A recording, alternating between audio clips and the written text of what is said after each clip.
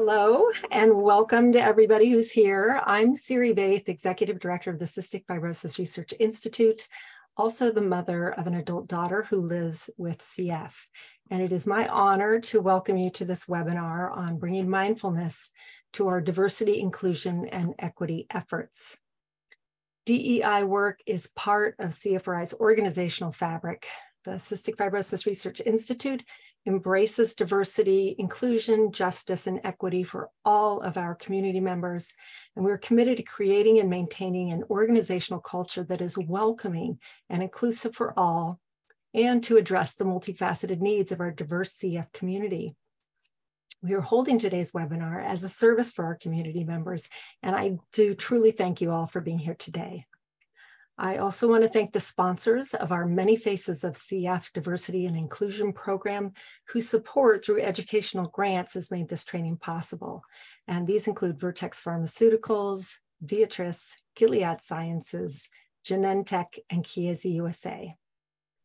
And now it is my absolute pleasure to introduce Alicia Maciel, who will lead today's webinar. Alicia is a certified executive leadership coach and mindfulness meditation teacher with an MBA from Harvard Business School and extensive experience coaching high potential leaders at all stages of their career. Alicia specializes in guiding participants with practical tools and techniques to grow self-awareness, emotional regulation, motivation, and social skills. She encourages participants to start at the core by taking charge of their own physical, psychological, and emotional well-being to optimize their performance and to bring out the best in others. Alicia's coaching style stems from a multicultural perspective and over 28 years of management experience with entrepreneurial, mid-size, Fortune 500, and nonprofit organizations across industries. She believes each of us is uniquely qualified to make a positive difference and to live a fulfilling life once we uncover, embrace, and nurture our authentic selves. Alicia serves on CFRI's Diversity and Inclusion Advisory Committee and its Embrace Mothers Retreat Advisory Committee. And so with that, I will turn it over to Alicia. Welcome. Oh, well, thank you, Siri. Hello, everyone, and welcome. Thank you for joining me today to talk about how mindfulness can support us in our work of diversity, equity, and inclusion. As Siri mentioned, my name is Alicia Maciel, and the truth is that developing the skills to navigate DEI can be a lifelong endeavor. In our short time together, I'm going to focus on what to do with the feelings of discomfort, vulnerability, and activation that tend to surface in matters of DEI. To get the most out of our time together, I encourage you to turn off any distractions, your cell phone, other notifications, maybe minimize any open windows other than the one to this webinar. And just assume a comfortable position in your seat. Let's take a moment to arrive by bringing your attention to your breath and noticing it just as it is. If you'd like to, feel free to take a deep inhale, followed by a slow exhale.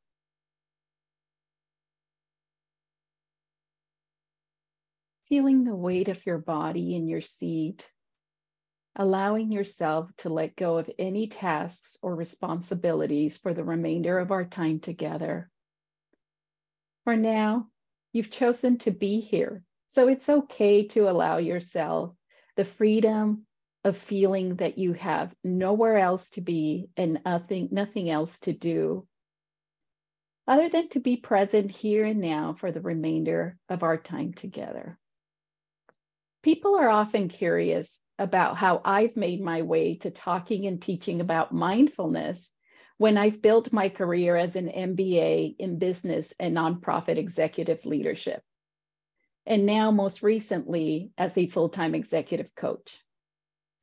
Well, as I started to meet with leaders in organizations from all kinds of backgrounds, and this includes doctors, technical engineers, programmers, leaders in financial institutions, individuals who are young in their career and new to management, to middle management and senior executives, I noticed that some of the most common areas they seek coaching and support around are managing relationships with difficult team members, colleagues, direct reports, and managers, developing a leadership or executive presence, improving their communication and presentation skills, becoming more influential and garnering the support of others for their projects and ideas.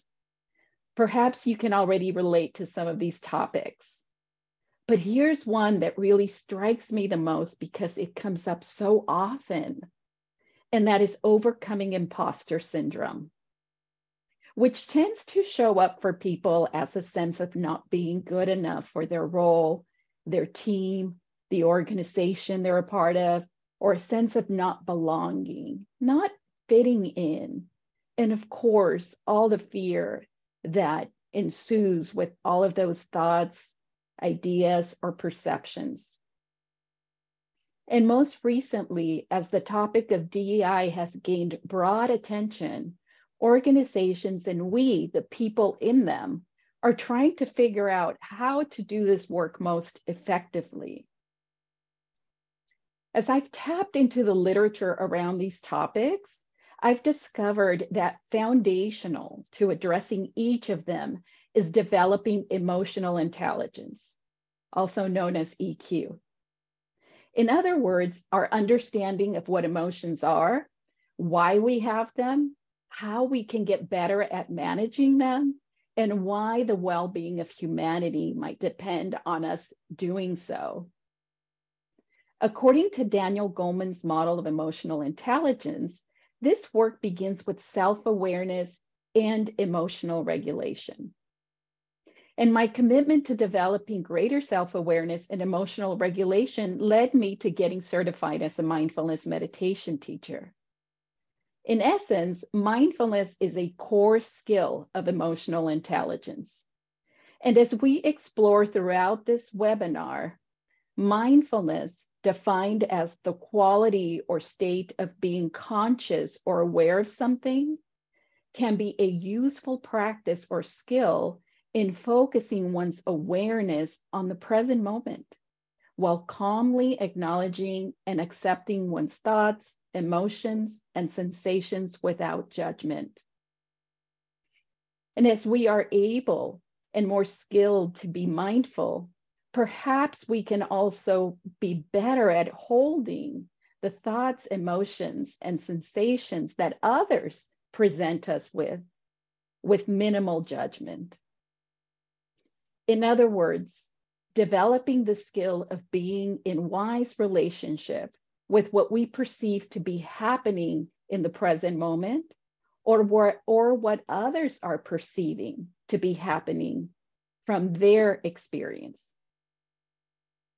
I'd like to share with you a bit about the context that impacts how I approach the work of DEI. I am a cisgender heterosexual woman. I am an American citizen with a lived experience of immigrating to the USA from Mexico at the age of 7. I grew up in a farm working community in Central California, and I am the first in my family to graduate from college. I'm currently able-bodied, and I feel fortunate and privileged to have a supportive and safe home environment in Southern California that nurtures my well-being and enables me to do the work that I do. I live with my husband and 2 young adult sons, one of whom was diagnosed with cystic fibrosis at the age of 6. I've been a primary caregiver for my son with CF and for my parents, who are now in their 70s, don't speak English, and require tremendous support navigating the medical system. I bring this up because I believe it is important for each of us to reflect on how the different aspects of diversity, equity, and inclusion either burden or favor us, depending on how we are socially located. Let's go on a mindful exploration. I invite you to bring mindful awareness to how your social location, your social context, impacts the way you approach the work of DEI.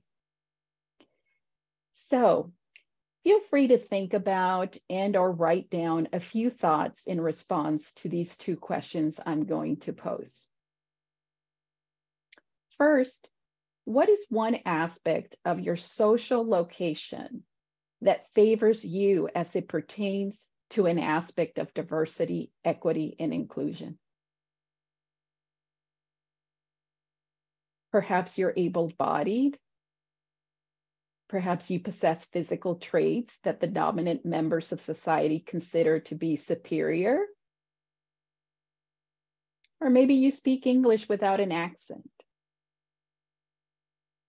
What comes to mind for you?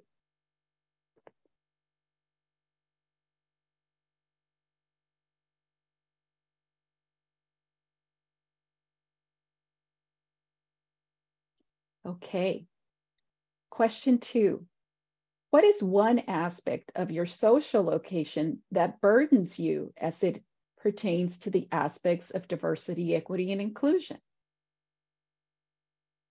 Perhaps your skin color is not what's considered to be favored, or you're an immigrant to this country with an accent. What is that for you?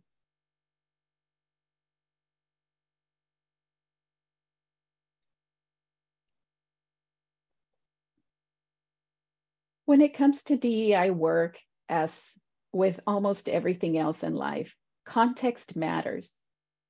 And there are countless factors that impact the way each one of us comes to this work. Some of these factors by our own making or effort, such as perhaps the level of education you've attained, and some of them not by our own choosing, such as our skin color. While we can develop skills such as mindfulness, the truth is that the work of DEI is laden with interactions, memories, or experiences that are bound to activate strong emotions in us. If you registered for this event by a certain date, you received a link to participate in a pre-event survey. 18 participants took the survey, and I want to share with you what surfaced by way of the data we collected. The top 3 things respondents find most challenging about DEI work is concern that I will say the wrong thing and offend someone. So a sense of lack of safety around what I might say, right? How is that going to be received by others? Also, not feeling confident that the DEI work they do will actually have a significant impact. And the third response is the emotions that DEI work activates in me and or others. So we're really touching on a very vulnerable topic. The top 3 things respondents would find most helpful around the topic of DEI work are learning how to better respond to judgment and criticism. Again, touching on a sense of safety around, this very vulnerable space. More DEI training, and being able to stay calm in challenging situations, emotional regulation. So when I saw those responses, I was not at all surprised because, again, in my work and coaching, these are all very common ideas that surface, reactions or notions. And the top 3 feelings that the 18 participants tend to associate with the DEI work are hope, motivation, and optimism. DEI work is important territory to keep exploring because it addresses some of the most rooted and painful impasses of our time that get in the way of our most innate humane desire to feel seen, validated, accepted, loved, and included. Yet so many of us find it painful to be in the distress that DEI work often represents. It is difficult to talk about it, to be understood, and to find common ground with those we perceive as the other. While the feelings of discomfort and vulnerability are part of this work, it is important to learn how to manage these difficult emotions without letting them shut us down. If we are to keep the hope, motivation, and optimism around this work alive, we all have work to do around mindful self-awareness and emotional regulation.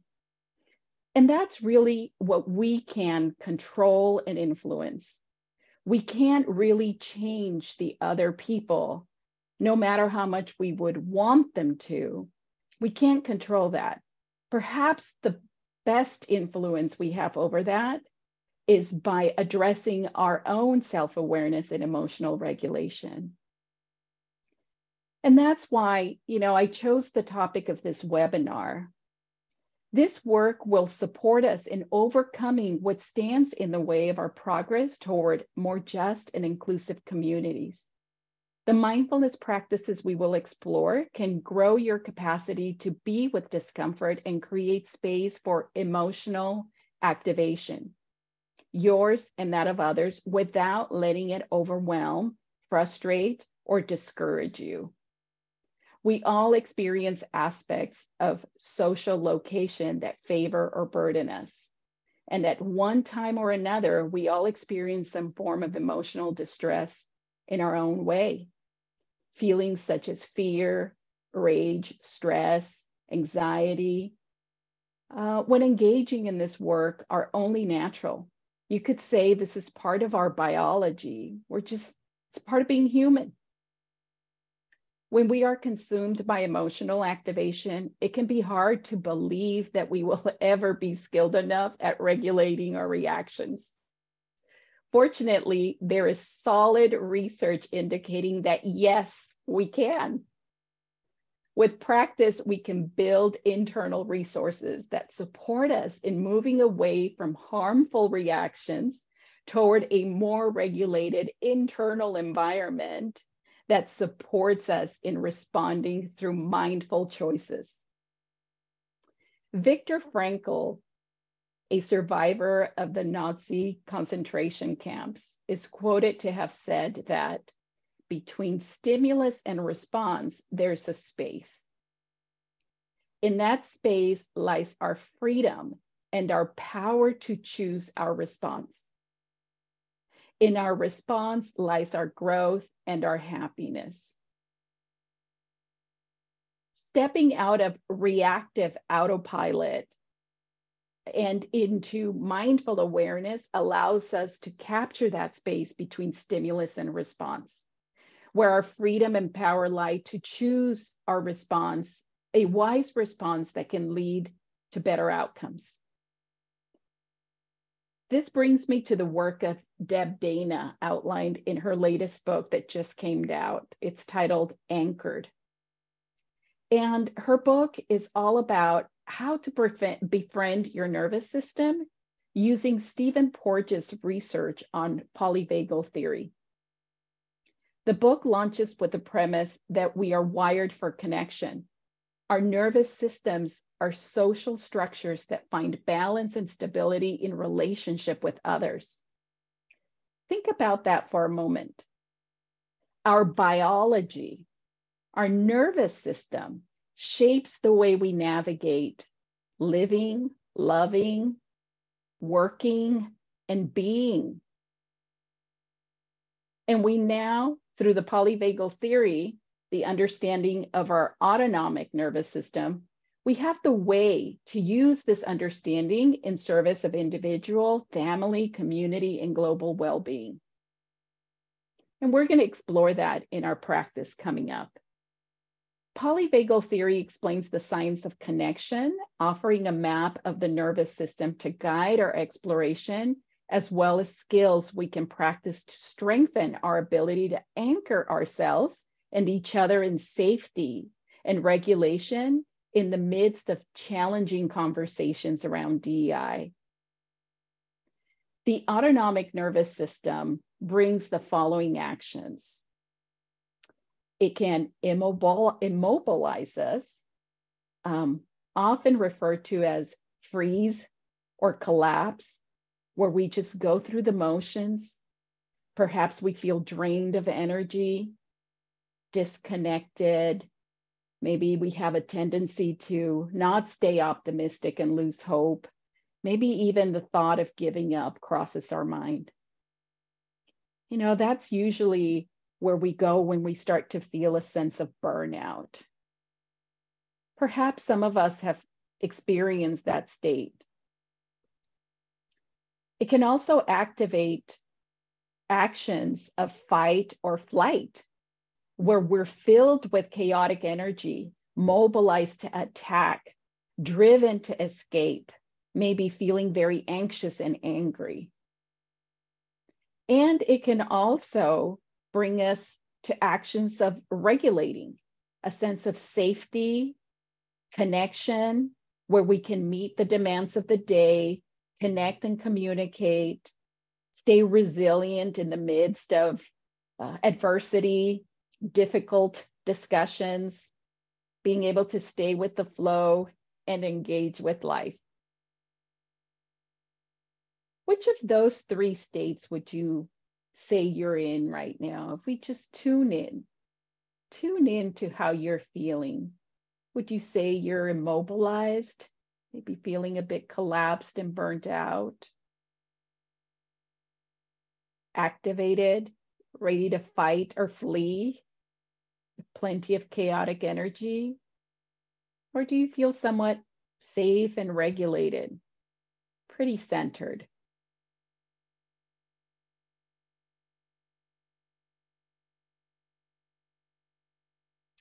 And here's the great news about our nervous system. It has an inherent longing to be in a regulated state and an embodied wisdom on how to get there. We don't have to figure much out as much as slow down and tune in to what our body already knows and wants to do. The pathway back to connection from fight, flight, or collapse is there in each of us. And it may be obscured or not well traveled due to our personal experiences, maybe the hurried lifestyle, you know, this fast-paced society that's always connected. But our biology knows the way. And through our mindfulness practices, we can find our way home. At times, the sum of the differences we deal with on a regular basis can feel insurmountable. Those are the times when we wonder whether we even make a difference, whether it's worth it. And the good news is that our nervous system evolved over millions of years, and it's based on a universal design that is a common denominator across human experience, no matter what our background might be, social status, any of those social standings. And so that's where we can find common ground. As you start to get to know your own nervous system and how to regulate it, how to be in a regulated state, you're also learning how to facilitate that state in others, because we're all wired that way. And so that is a common experience, common skill set that is transferable to our way of interacting with other human beings. We are skilled not only at regulating ourselves, but we're also becoming skilled at helping others come to a state of regulation. Our nervous system works in predictable ways, and this is a shared experience, as I mentioned. It brings us together. Looking through the lens of the nervous system, we can understand, and we are all trying to anchor in the state of safety and support and connection to self. So as we're engaging in difficult DEI conversations, and we notice that other people are showing up in pretty activated states, it's okay to remember that, oh, this person, just like me at times, is only searching for safety and seeking to feel understood, seen, connected. As we learn the art of befriending our nervous system, we learn to become active operators of this essential tool that we have within us. So let's prepare ourselves for an exploration that will give us a sense of how to begin to befriend our nervous system. This exploration is on learning to listen. Listening is an essential part of befriending your nervous system. And in the beginning, it can feel very odd to tune in and listen. Often when I talk to, my coaching clients, I'll invite them to tune into their body and notice what's present. That usually draws some pretty blank stares or, what do you mean, Alicia? Because oftentimes we're so in our head, thinking logically, analyzing, conceptualizing. And sometimes the invitation is to become a more skillful leader. I'm going to invite you to tune into the body. And that can feel a bit foreign. That's okay, because that's not usually a common place that we're invited to inhabit. So this might bring us into new territory. So with the act of listening and attending to what is happening in our bodies, we gain some management over our system and more regulation of our lives. When we learn to listen, we create the ability to reflect and not simply react. As we learn to partner with our nervous system, we begin to explore well-being. And befriending our nervous system is inextricably linked with the need for self-compassion. States of dysregulation automatically activate self-criticism and a negativity bias. It's only natural that we think, oh my goodness, everything's going to fall apart, or the worst thing that we can think of could happen. So when we move out of safety and connection into a state of protection, we lose the capacity for self-compassion and perspective taking. So those are some of the things that we're kind of going to look out for in our practice. With the ability to recognize a moment of distress and notice the reaction of our nervous system, we move into a moment of awareness instead of simply being swept deeper into dysregulation and going down that rabbit hole where it almost feels like a snowball. We start to feel anxious, then the thoughts come, we start to create stories around what else could happen, and it truly can snowball. And so here the key is to catch that moment that Viktor Frankl talked about, where we can shift and redirect toward a more constructive path. Kristen Neff and Chris Germer have developed a lovely, simple compassion practice to use when we feel a moment of distress. And I'm going to integrate that into our practice. So let's try this. Again, this is designed to listen to our bodies and tune in through self-compassion. So I'll just invite you to, again, relax in your seat, make yourself comfortable. You can keep your eyes open, bring them to a soft gaze if you'd like, or you can close them, whatever feels most comfortable for you. Again, bringing your awareness to the breath.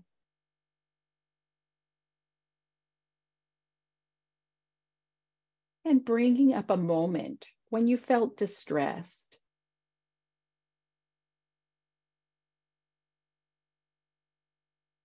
Perhaps around DEI, those feelings of, gosh, am I going to be criticized? Is it safe?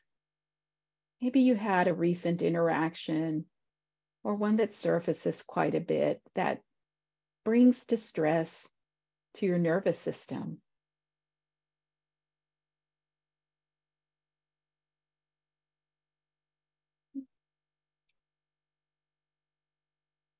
What feelings surface for you as you acknowledge and allow what is?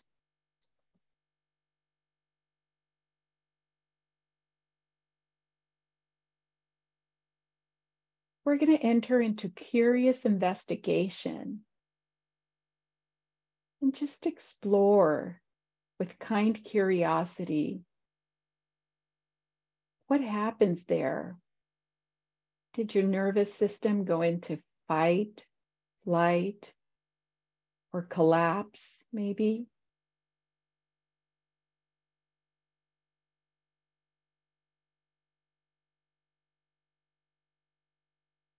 It's okay to acknowledge that this might be a moment of suffering, how difficult this might be.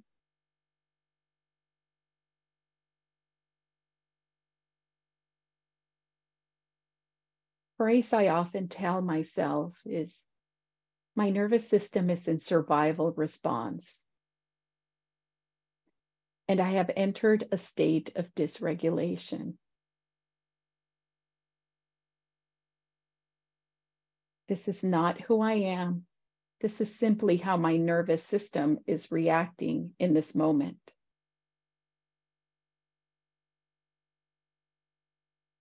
It's my biology wanting to send a message.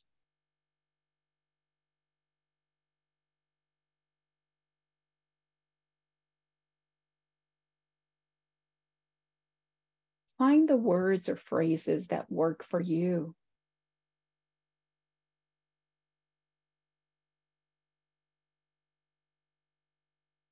Perhaps with a sense of gratitude toward our nervous system, which is so loyal and committed to keeping us connected and protected and safe.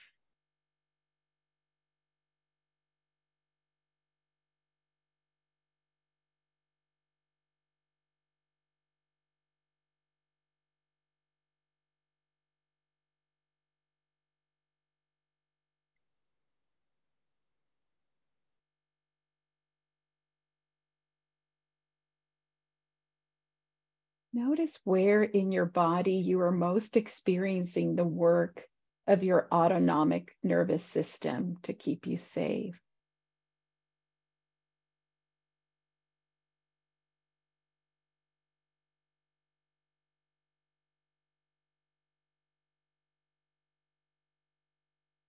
Is it a particular part of your body? For many people, oftentimes they share that it's tension around the shoulders or this nauseous feeling at the pit of the stomach, maybe tension around the chest. What is it for you? What are you noticing in your body?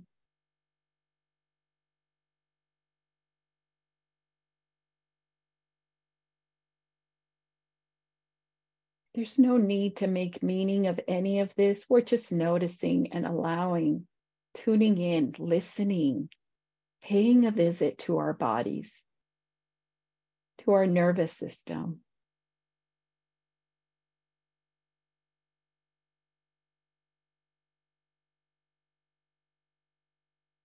Acknowledging that suffering and distress is part of life, and moments of protection happen for everyone. They're a shared universal experience. What words convey that for you?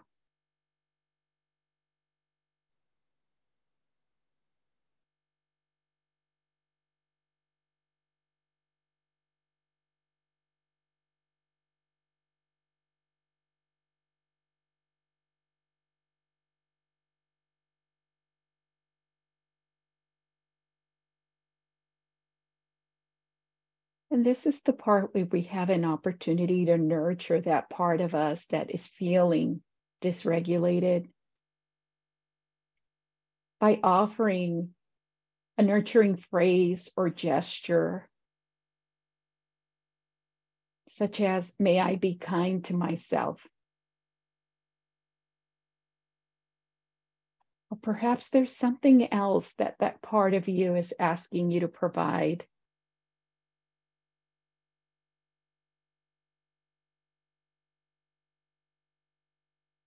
If it feels good for you, maybe placing your palm in the heart area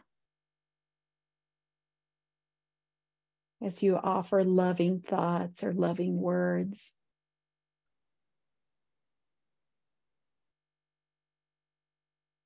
Sometimes bringing a kind, gentle smile to your face can make a difference.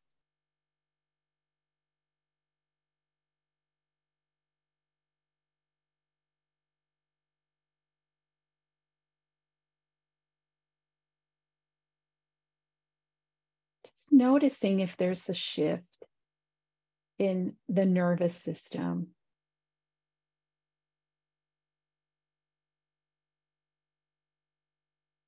As you're tuning in, listening, and providing it with some nurturing resources.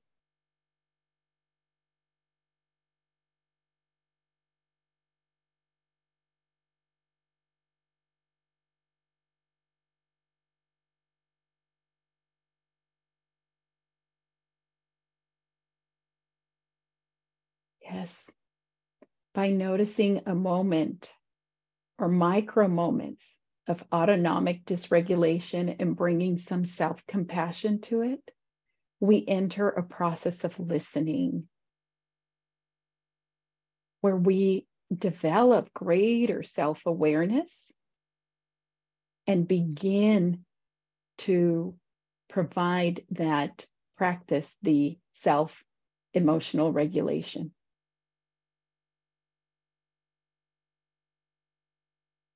I invite you to just reflect for a moment on how this exercise was for you. And feel free to write down anything that surfaced for you or just sit with your experience.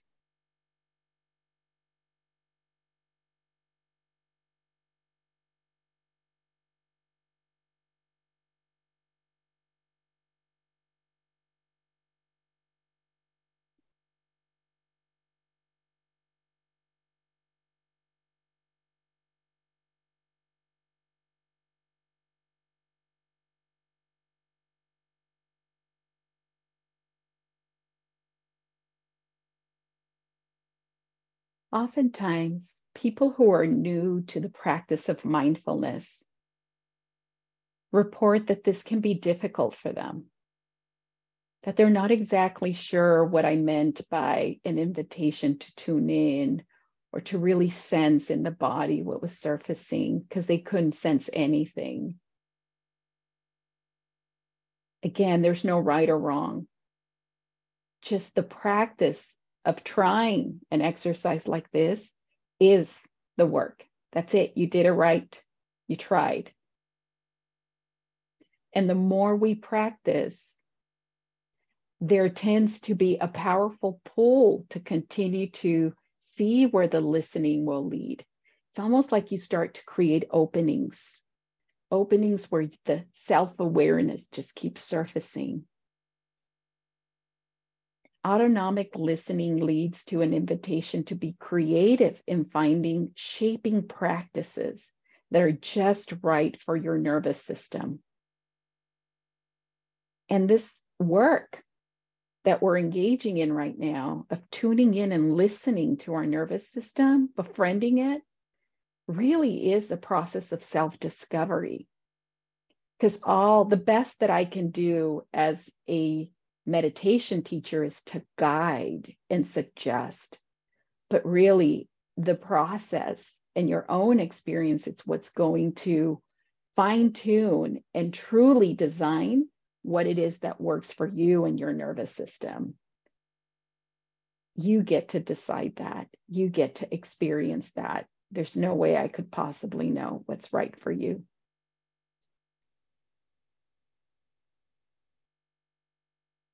Engaging in moments of befriending and learning to listen change the way we see our own experiences and the way we see the world. You know, as we are investigating with curiosity what's going on in our nervous system, we can also investigate, what am I believing right now? Or what do these sensations trigger in terms of stories and narrative that I create.